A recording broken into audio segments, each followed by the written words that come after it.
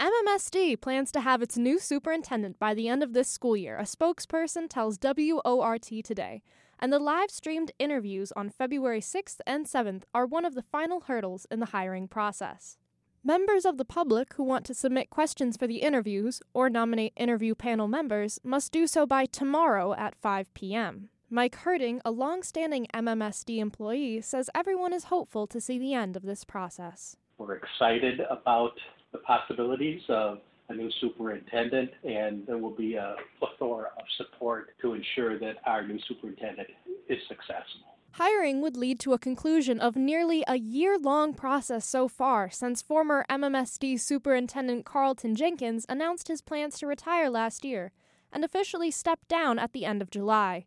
He led the district for just about 3 years. The search for the next superintendent has been led by Chicago-based consulting firm Alma Advisory Group, a different consultant than the group that led the search process the last time, around 4 years ago. So far, the search has yielded nearly 60 applicants, and starting February 6th and 7th, some of those applicants will receive an interview. Back in September, Alma Advisory Group representative Sylvia Flowers told WORT that they're invested in listening to the community through the whole search process.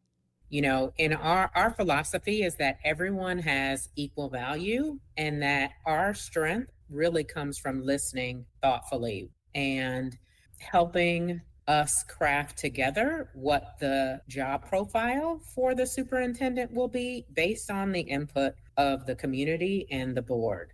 During the first week of October, consultants led 3 public feedback sessions across the south side of Madison.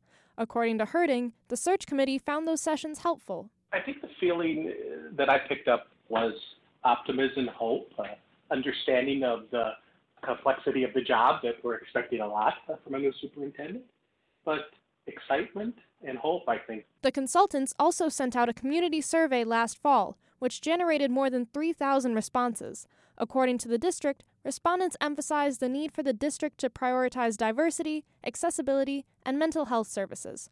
Those aspects were highlighted in the superintendent job posting.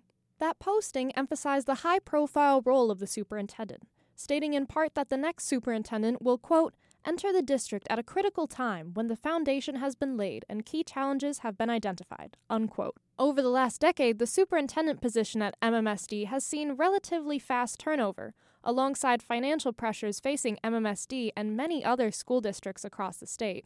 The search committee is prioritizing candidates who will remain in the position long term. Our public is looking for someone that's very committed to the job of superintendent in the Madison Metropolitan School District and working to support the needs of all of our learners.